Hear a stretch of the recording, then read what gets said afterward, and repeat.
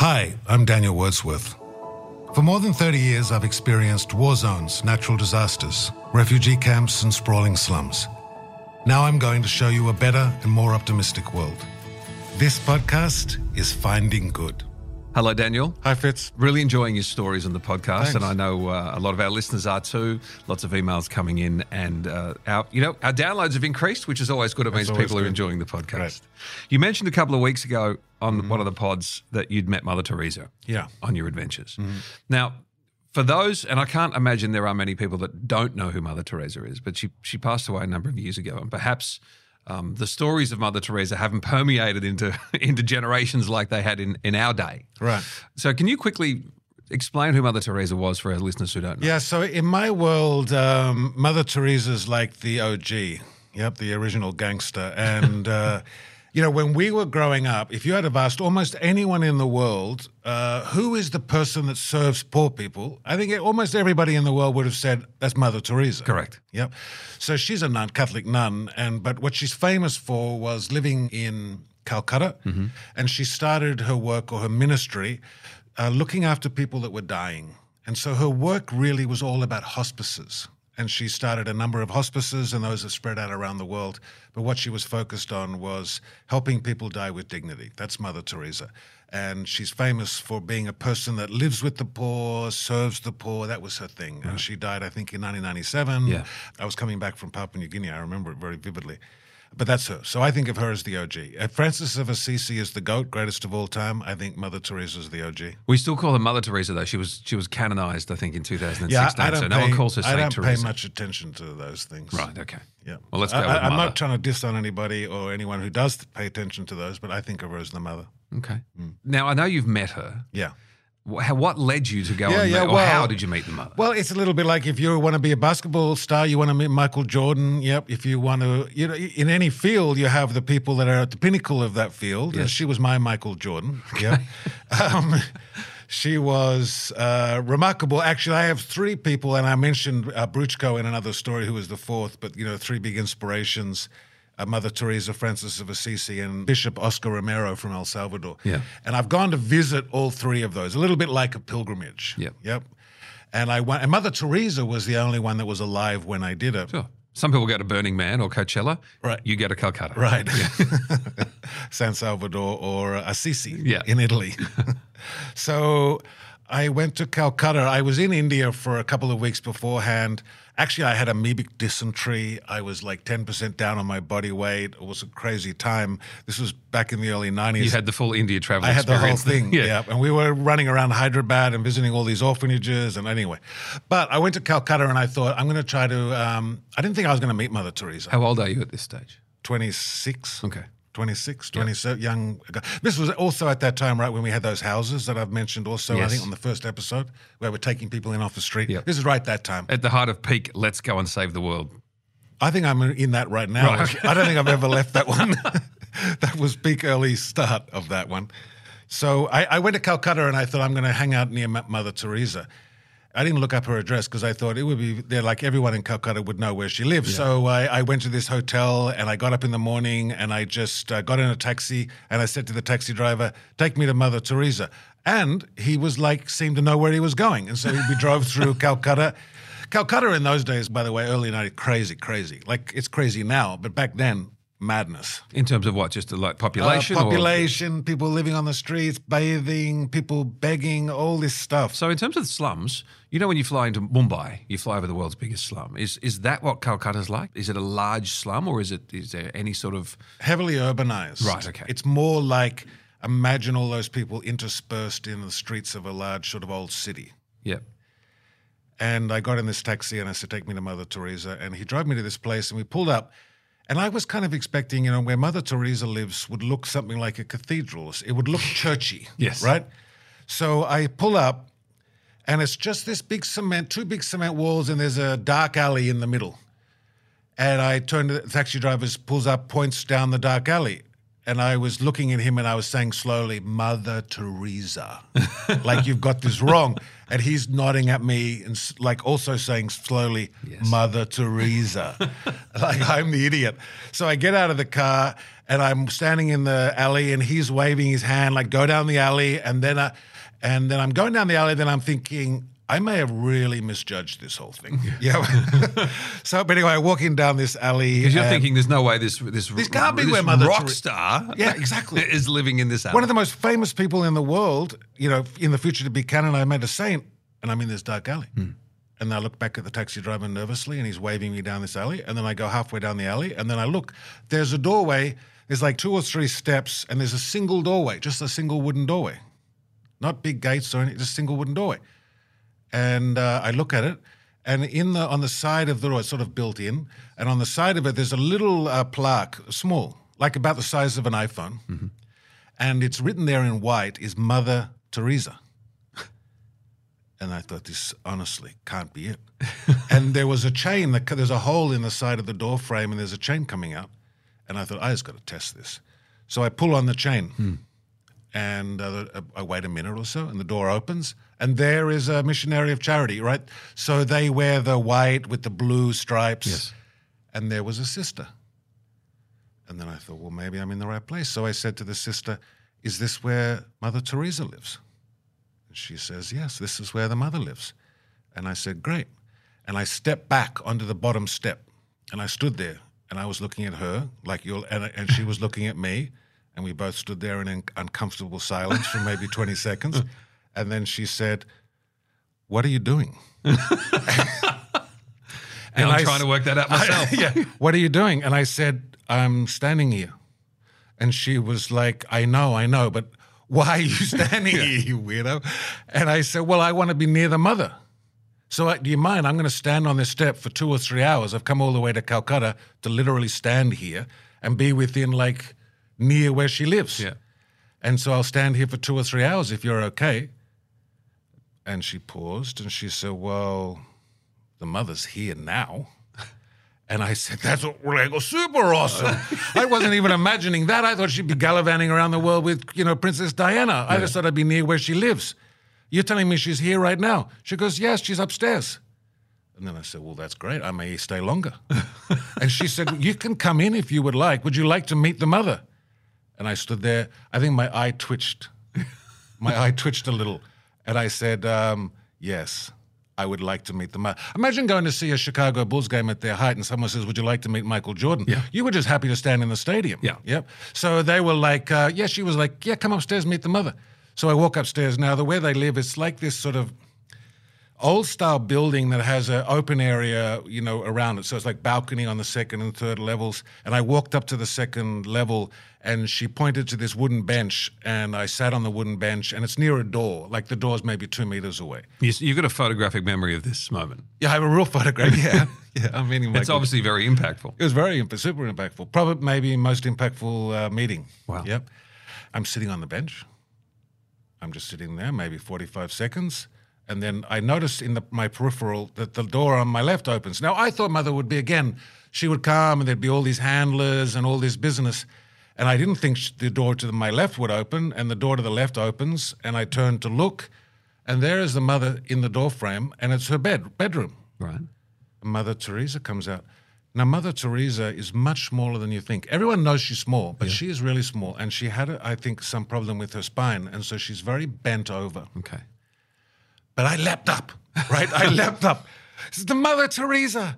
And like a teenager with Justin Bieber. Yep. And I know the mother, I can't believe this. I can't believe this. And then she's like, steady, calm it down. Calm it down. She doesn't really, she's too gracious, but she's just like doing these hand motions. Sit down, sit down, sit down. So I sit down. She sits down next to me on this bench. And then she says, nice to meet you. Tell me about you. And I told her a little bit about me. Well, she's Macedonian, but she speaks English. Yeah. Heavy accent, but she speaks English.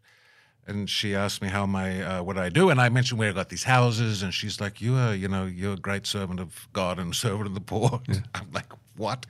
I play basketball. Yep. And so she says, why are you here? And I said, well, I was just wanting to be near you. And then she says, well, why did you want to be near me? And I said, well, in truth, I want to be like you. And I thought if I come here and I stand on the steps for a few... Now, as I'm saying this, I'm realizing how dumb it sounds, right? Yeah. But I was like, I want to stand on the steps. I thought I would stand there for 2 or 3 hours. And by being near you, I don't know. I hadn't thought that much out. Yeah, maybe by osmosis, some of the goodness will enter me. Maybe goodness will enter me or something. And she said, well, that's not the way to know me. She said, if you want to know me, you don't even have to meet me, really. What you should do is we have these hospices that I mentioned earlier where there are people who are dying. And there's a very famous one, the first one she started in Calicut. And she said, if you would like, I'll arrange. And how many days are you in Calcutta? And I said, I'm here for 3 days. And she said, well, you can spend the 3 days looking after somebody who's dying. And if you do that, that's the best way if you want to understand who I am and what I am. That's the best way to do it. So I said, okay. And she called over another sister and she said, get this boy arranged and set him up for 3 days in Calicut. And then she, said, bless you, and she left. I thought, that's pretty awesome. You didn't even get an autograph. I didn't get Or a photo. You didn't get no iPhones, right? You couldn't pull your phone out and get a selfie. Yeah, you couldn't get a selfie in those days. But I didn't even think, I wasn't expecting to meet Mother Teresa. I was expecting to stand in the doorway, so I didn't think I had to take it. But I wouldn't have taken a photo. We didn't take photos much in those days, did we? No one did. Yeah. So what then happened is actually as the sister, she's leaving, she said, where are you staying? Because she knows Calcutta is crazy. She said, where are you staying? And I said, I'm staying at this hotel. It's called Fairlawn Hotel, actually. It's famous. Patrick Swayze did a movie out of it called the Fairlawn Hotel. I said, I'm staying at the Fairlawn Hotel. She said, do you know how to get back? And I said, no, I don't. And she said, well, we'll help you. We'll find a guide for you, and they'll help you get back. So the guy that guided me was this young guy. He's like 32. I'm 26, but, he's 32. Yeah. So he's walking me back, and we're walking through the streets of Calcutta. And it's like being in a constant movement and sound and honking and cows and everyone grabbing at you and asking you for things. And we're sort of weaving our way through Calcutta. And he's telling me, tell me your story. Why are you here? I want to meet Mother Teresa. I wanted to hang out. What do you do? We have these houses. We take poor people in off the street. We care for them. And then I said, what do you do to this? He goes, well, I'm an architect and I'm from Dublin. So I go, well, what are you doing here? And he says, I come here for the last 6 years. I've been coming here for 3 months every year. So I work for 9 months, and then I come to Calcutta for 3 months, and I work in the hospice that you're going to go to tomorrow. I spend 3 months with dying people in that hospice. And then I said, well, that's super awesome. Great. Good job. And as he's walking along, he suddenly stops. And no one stops in Calcutta, but he stopped. It's like trying to stop in the middle of a riptide. Right. And so he stops, and then he grabs me. And I stop. And then he says, I've thought about something. I need to tell you something. So I said, okay. And he turned me around, and he's facing me. And he's like that, that Seinfeld show where there's the close talker? Yes. Yeah. He's like that. Because it's so crazy, I think he had to. But he was like close talker. He's right up on me. And I'm like, whoa. And he's right up on me. And he says, I've seen something, and I've not been able to tell anybody, but I think you would understand it, and I have to tell somebody. And I was standing there looking at him. It's all crazy, all around crazy. I go, what have you seen? And he says, well, you don't realize it, but when you're in that hospice, the mother's also there. That's what she does. She's not some person jetted about. She works every day with dying people. And that you may see her for the next 3 days with you. And he said, I've been doing this for the 6 years, like I said, and so I've seen the mother for months and months at a time. I've been watching her. And I said, how good to be you. And he said, but I've seen something. And then I thought, oh no. I finally met my hero, and you're going to prick my balloon. Yeah. And he says, when you and I, when we look after poor people, when we care for poor people, we do it because we love people, right? And I said, yeah, right, yeah. That's why we do it. And then he pauses, and then he gets all conspiratorial. He really, crazy. Don't tell anybody. Don't tell anybody this. He's looking around like this to the right. He's looking around to the left, and then he leans in even closer. He goes, I don't think that's how Mother Teresa sees it. And then I'm like, wow. And then I lean in closer. I start looking, I'm getting nervous. How does Mother Teresa see it? And then he puts his head back and he looks around again like this. And then he leans in. You and I, we think they're people, we're humans. We do it because we love them. Yes. He goes, I think she thinks it's Jesus. That when she's kneeling there and she's holding their hand and when she's looking after them, she thinks they're God. And then he steps back a little bit and says, what do you make of that? Because he'd come to this just through observation. Yeah. He thought he'd gone mad. And I said, well, good observation. Yeah. Yeah. You've had 6 years to think about this. Yeah, think about this. And I'm the first person he's confessed it to. And I said, it's a really beautiful idea. And actually, you'll hear that idea woven through everything that I talk about is that observation. Yeah. Often when you work in suffering environments, people say, where's God, right? The temptation is to blame God. And I will say for about 15, 20 years, I did. But then you realize when you think about it, because you asked, how does a Mother Teresa do it? Oh, no, you're with dying people. All the time. All the time. And they're dying of tuberculosis or HIV and AIDS, or they're dying of hard things. And mostly the ones that she looks after are alone when they're dying. That's why they go to her hospice, because they have no family, they have no friends, they're dying alone, and she takes them off the street. They're dying in the street. She picks them up and brings them to a hospice. And the temptation would be to say, where's God in all of this? And then what she realized along the way was that the person that was lying in front of her was God. Yeah, so it's a whole different way of viewing it. Yeah. If you think about it like that, then you might understand her motivation a bit more. You can understand how she could do it for like 40 years. Yeah. It's and relentless. be beautiful and gentle and lovely. And because the name of the podcast, Finding Good, you would have to find something good in, you couldn't do that for 40 years without finding the good in it. Yeah, hopelessness would drown you. Yeah. That must be particularly hard in your line of work. You have to decide. And that's why a moment like that's important to someone like me. I think of him as, in a way, there's a concept of angels, but all the angel really means is messenger. And so sometimes all of us have experienced this in our lives. Somebody comes along and they say something to you and you realize, and it sticks with you for the rest of your life. I'm still telling this story now, it's 26 stories. It's as real to me now as it ever was. Yeah. And I realized that person was like an angel. They were like a messenger that was sent to me because I'm about to go on a long journey, 25, 30 years, and I'm going to ask this question. And I got sent a messenger early on who told me the answer. Yeah, wow. Have you ever got to the stage where you've thought, I can't do this anymore? Like where you've seen that hopelessness and you've gone, I don't know if I can do this much longer? No, but I was worried that I would, I was never going to not do it, but I wasn't sure what it would do to me.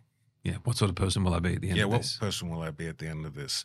I had a friend of mine who listens to this podcast. He was talking about early days when he knew me 20 years ago, and he said, you were the one that said the world was bad, that nothing was good, that humans suck. Right. How good's optimism, right? Yeah, that was pre-reluctant optimism era. All of this is learned behavior. My attitude now, what I'm talking about now is learned. I didn't start that way. Yep.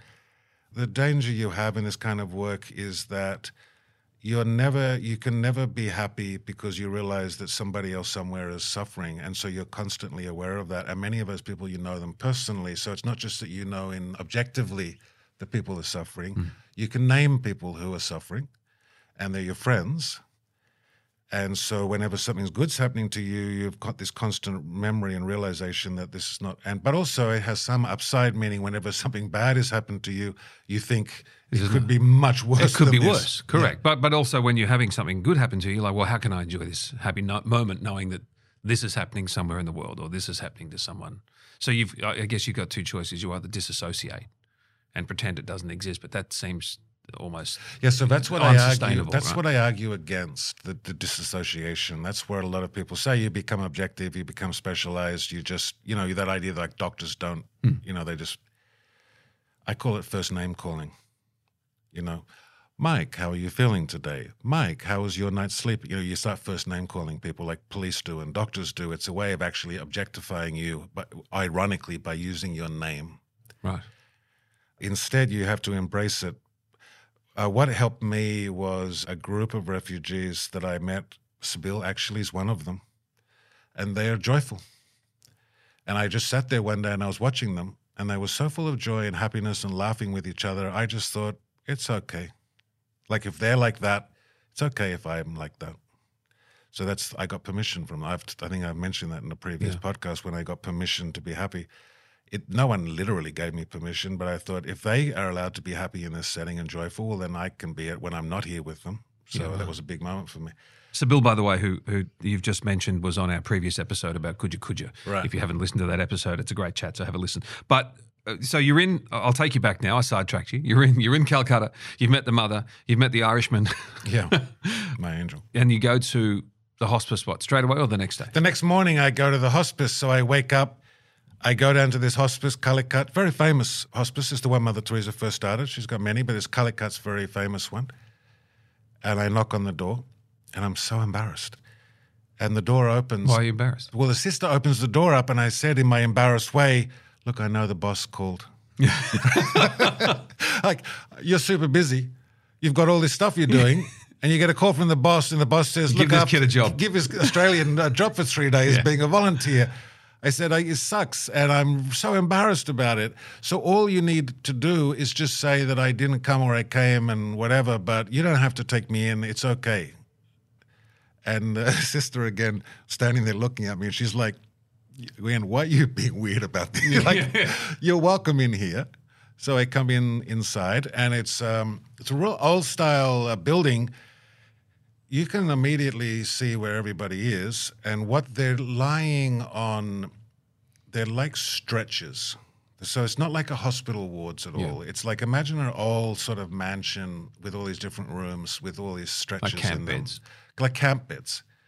And they have these sheets on. It's like a very bright, sort of deep forest green, and but everyone's lying there, and you walk into different rooms, and it's very confronting because they are all dying, and they're dying of HIV and AIDS or tuberculosis or whatever, right? So they are skeletal and weak and racking coughs, and there's a lot of diarrhea and things. I'm just looking around the room, and I said, what am I meant to do here, right? And she said, well, what we do is we give you one person to look after. And so how long are you here for? 3 days. So I'll take you to a person, and he will be your person, and for 3 days you look after him. So you come in the morning and you help with breakfast and bathing and going to the toilet, and then you help with any medications, and you just look after that person through the day with all the things that they need. And I said, okay. She took me to the person.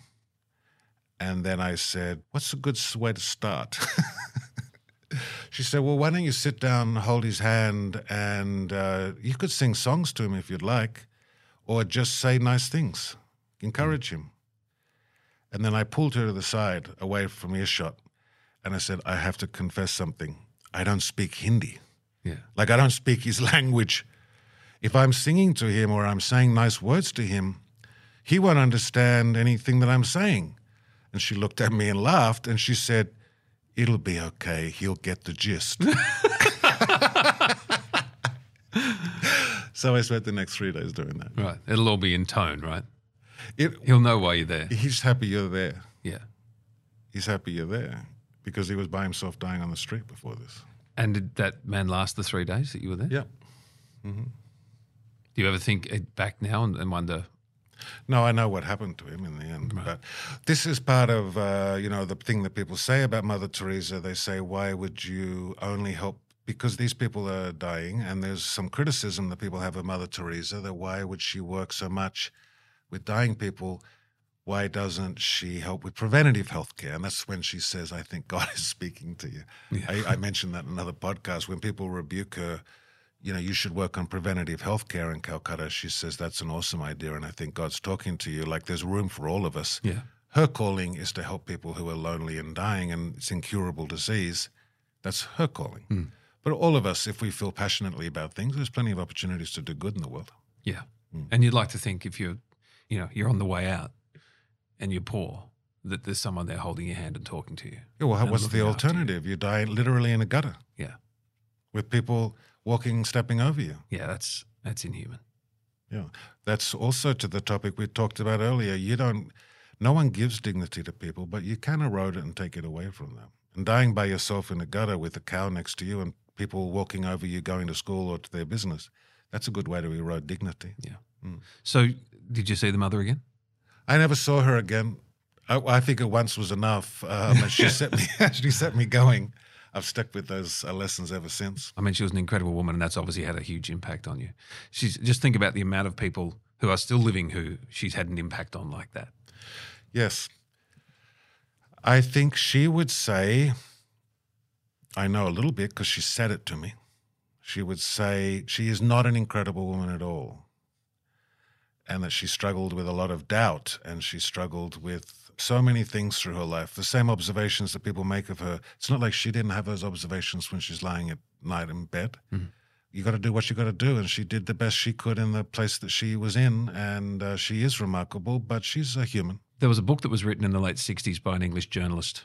Malcolm Muggeridge. Muggeridge, Something Beautiful for God, which really brought Mother Teresa to the forefront, certainly in the West, where people first became aware of her. Have you ever read that book? I've read that book, yeah. I also take something from that book, and I take something from that experience that he had, and I don't remember if it's actually in the book or whether he was talking about it being interviewed. Yeah. But this is the gist of the story. This also has really stayed with me. And I think we misunderstand these stories a bit, and so I'm going to try to reframe it at the end. He was some sort of disillusioned socialist guy, and he was a right-wing character. And he decided that he was going to go and prick Mother Teresa. Well, he started as a socialist, right? And then he went and lived as a foreign correspondent for The Guardian in Russia and became disillusioned with communism, and that sort of turned him to the other side. He sounds like he's a pretty hardcore character. Yeah, so I think he was looking for any sort of form of optimism, going, this can't be real. Probably that's where he was at. Probably he was on a search for some kind of real. Yeah. And was afraid that he wouldn't find it. And so it's easier in that environment to go in looking for trouble. But I think he was open because he changed over the time he spent with Mother Teresa. He spent a few days with her. And what he noticed is what really stood out to him was he was like me. When he walks through the streets of Calcutta, everyone's shouting, everyone wants to ask you for money. One of the things you get asked for a lot in those early days was baby powder all the time. Oh, really? I don't know why exactly, but everyone used to go baby powder. And they ask for money, and you're getting accosted all the time. And he was getting accosted all the time.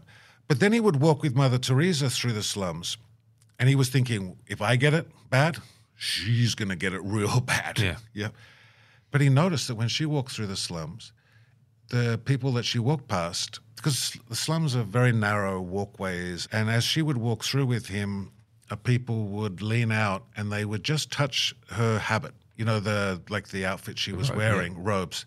And they would just pull on it enough to get her attention. And when she looked at them, they would just stop and let it go. And people that couldn't touch her, what she's wearing, they would just call out, "Mother, Mother." Not loud, not aggressively, just "Mother, Mother." And when she turned to look at them and they made eye contact, they would stop and they would settle back down. And she would just walk through the slums like this, people touching, people calling out to her. She would look at them and it would stop. And for a couple of days, he's watching this and he couldn't understand it. Like, surely he could not do much, but if she's got all these homes and she's famous, surely. And then on his last day, he's leaving. So he's on the train at Calcutta Station, and the mother comes to the train station to see him off. So she's standing on the, platform. He's on the train, but he stands between two carriages. He doesn't go initially to his seat. He's, standing in between, looking out the gap at the mother, and the train's pulling away, and he's leaning out further and further, can't take his eyes off her. And then finally the train turns around a corner and he loses sight of her. And he starts crying, seriously weeping. And he staggers back into his seat, sits down and says, "Get a hold of yourself, guy. What's up? Why are you crying like this?" And so he was sort of searching his feelings, and he realized that he felt this immense grief. And then he thought, what am I grieving? And he realized that what he was grieving, and it's hard to explain it, but it's like while he was with Mother Teresa, he shone more. He felt good. He felt good, but he felt good in the sense that he was like the good version of Malcolm Muggeridge. That while he was there, somehow he became bigger. It's not that she became bigger, that when he was with her, he became bigger. Right. he became more generous, more open, more compassionate, more idealistic, he became bigger. And when he lost sight of her, he went back to being old Malcolm Muggeridge, small, mean, nasty, and he thought that, I don't want to be that one, I want to be the other one, right? And so then he goes on this journey to become that. It's an interesting lesson because the temptation with people like Mother Teresa and others is to think of them as so remarkable that when you're with them, they become bigger. Right. But there's something in that interaction between two humans that gives you the gift of yourself becoming larger. And there's something in her ordinariness that is extraordinary. It's hard to explain it, and I think there are certain souls that are like this. But for us, what I took from that is, how does that happen if you're not with a saint? Right? How do you, like, we're not all going to follow around Mother Teresa. Well, by the way, that's what was happening in the slums, because you have all these people that are the most forgotten, left, abandoned people. Yeah. And the reason why they were grabbing at her or calling Mother and wanting her to, is because they experienced the same thing. That when Mother Teresa looked at them, even just for a second, they got bigger, not her. Because she saw them? Somehow it worked. She saw them. It's like this transaction, and I know folks listening to this may think this sounds so sort of metaphysical. But nonetheless, I think I can't hang around with saints the whole time, so I've been then searching around. I think Hermann Hesse calls it the golden thread. How do you find this beautiful thing in your human experience? How do you live in the golden thread? Yeah. And my answer to that is by giving. Right. So even if you can't hang around with Mother Teresa, you can give. Yeah. And that's where I talk about this idea that the greatest realization a person has is of their own worth. That's I become bigger. Yeah. And how do I reliably see that in the mirror? By giving of myself freely. And that's how you can, because I've been trying to replicate, I'm like, how do I replicate that, Marcus? Yeah. And that's how I replicate it. Excellent. Well, what an incredible story, again, of meeting Mother Teresa and her work, and that you carry that with you forever now. Yeah, I do. We're going to leave it there, Daniel. Thank you very much for listening. Don't forget, if you've enjoyed the podcast, and we hope you have, please do us a favor, and if you just rate it on Apple or Spotify, that helps people discover the podcast. You can also ask any questions of Daniel via the website, danielwordsworth.com, or follow him along on the socials. There's video of this. You'll see clips from the shows. Thanks very much, Daniel. Great. Thanks, Fitz. Talk to you next time.